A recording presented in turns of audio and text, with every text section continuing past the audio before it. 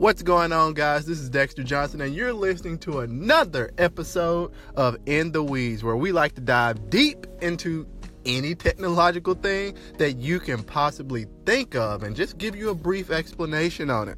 So today we're talking about Mobile World Congress, or also belovedly known as MWC. So this is a yearly event that takes place in Barcelona, Spain, and it's actually going to continue taking place there until the year 2023, until they get together and decide where is the next location. So from this event, you can expect to see a lot of cool new mobile technology. And just to let you guys know, it might not necessarily all come out within the time that they're displaying it, but it'll be out in the future, either a few weeks or a few months down the road.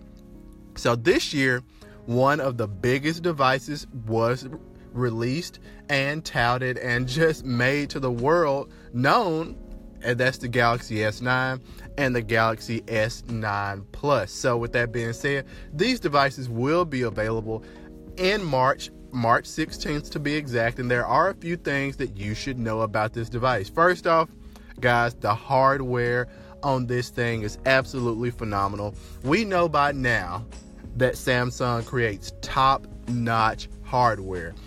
They have their Infinity display, which wraps around the display. You don't have to worry about that unsightly notch like on iPhone 10. Sorry, people that have iPhone 10, but not really. When it comes to their software, though, they're working to integrate a little more with Samsung Health, and to make that a little bit better, they're introducing some sensors in which you can actually learn more about your blood pressure, and they're also incorporating SmartThings into the phone and just bringing that service on there so you can connect all of your Internet of Things devices. Additionally, one of the biggest draws of this device is the updated camera. So Samsung, they've been making great cameras for years now. It is widely known in the industry that their cameras are some of the best, and usually in the top 2 to 3 devices every single year. But this year, what they're focusing on is aperture. So aperture is all about the amount of light that can come in to the device. And usually you're thinking about this at nighttime. So when you're at a bar, when you're out to dinner with your friends, and you're whipping out your phone to take a quick picture, then get back to your regular life, you want to get in the most light that you can so that you can actually make out what's in front of you and make out that, hey, these are my friends. This is a plate of food. This is where the heck we're at. So with the new S9 and S9 Plus devices, that aperture actually can change depending on the light situation. Now, nobody's really had a lot of time to test these. However, this is what Samsung is promising, and based off of their track record delivering excellent cameras, I can assure you this will probably be and likely be one of the best cameras that is on any mobile device in the year 2018. So guys, Mobile World Congress, check it out.